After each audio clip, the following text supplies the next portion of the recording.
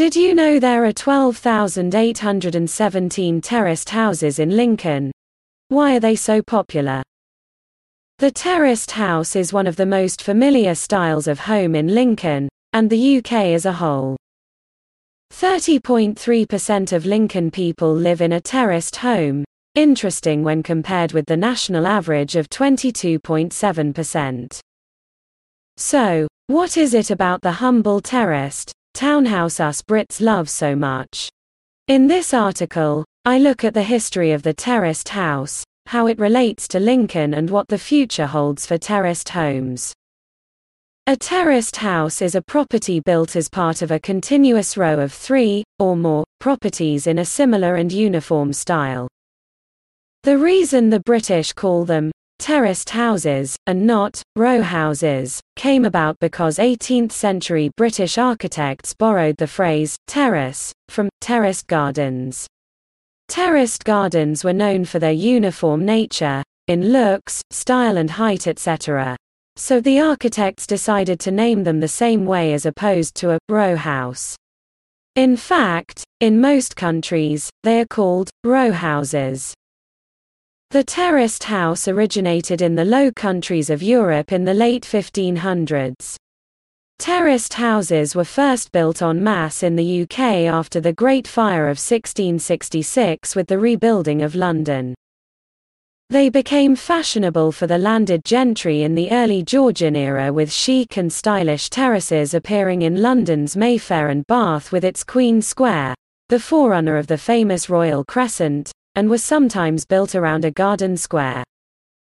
However, it wasn't until the early 1800s that the terraced house turned out to be the solution to the increasing population of the towns, as more and more people were attracted to towns and cities for work. The terraced house fell out of favor with the upper middle classes in the late Victorian age, 1870s onwards, as they wanted more privacy and space. They moved to live in detached houses or semi-detached villas, as the terrace house had started to become associated with the lower middle and working classes. With all these terraced houses being built, their quality of construction and design dropped as builders tried to squeeze more profit.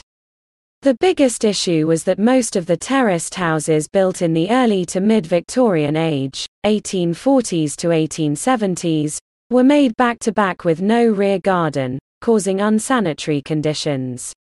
Therefore, the Public Health Act of 1875 was introduced to regulate the building of terraced houses with design and standards.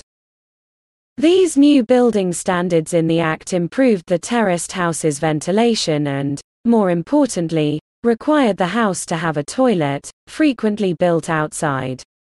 To meet these new building standards, the designs of these new houses created the well-known landscape of grid streets lined with 2-story terraces serviced by a pedestrian path between them, the name of which is a hotly debated topic. The various names for the pathway include alleyway, jitty, cut, ginnel, snicket, passageway, 10-foot, 5-foot, witchel, lonan, vennel.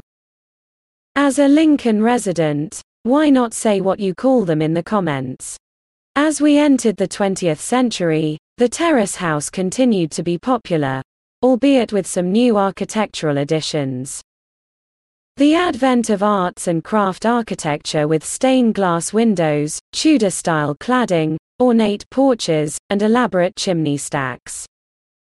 After the First World War and the introduction of the Housing and Town Planning Act 1919, which made local councils build council houses, the Victorian terraced rapidly became associated with overcrowding and slums, especially those back-to-back terraced houses built before 1875. Many of the back-to-back terraced houses were knocked down between 1930 and 1960 in what is known as the slum clearances. Private builders started building the iconic suburban semi-detached houses with more extensive gardens, and local authorities decided to build high-rise blocks after World War II. Yet after the partial collapse of Ronan Point in 1968, the popularity of high-rise tower blocks waned. Since the early 1990s though, the terraced house has steadily come back into favor as building land prices have increased by 322% in the last 30 years. Many private builders have started to build modern three-story townhouses in rows of 5 to 7. This terraced, townhouse style, allows 3 and 4 bedrooms on a land footprint that would have usually only accommodated a smaller 2-bed property.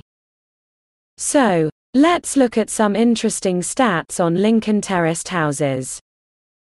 There are 12,817 terraced houses in Lincoln, broken down as 6,778 privately owned terraced houses, 2,005 terraced council houses and 4,034 in the private rented sector.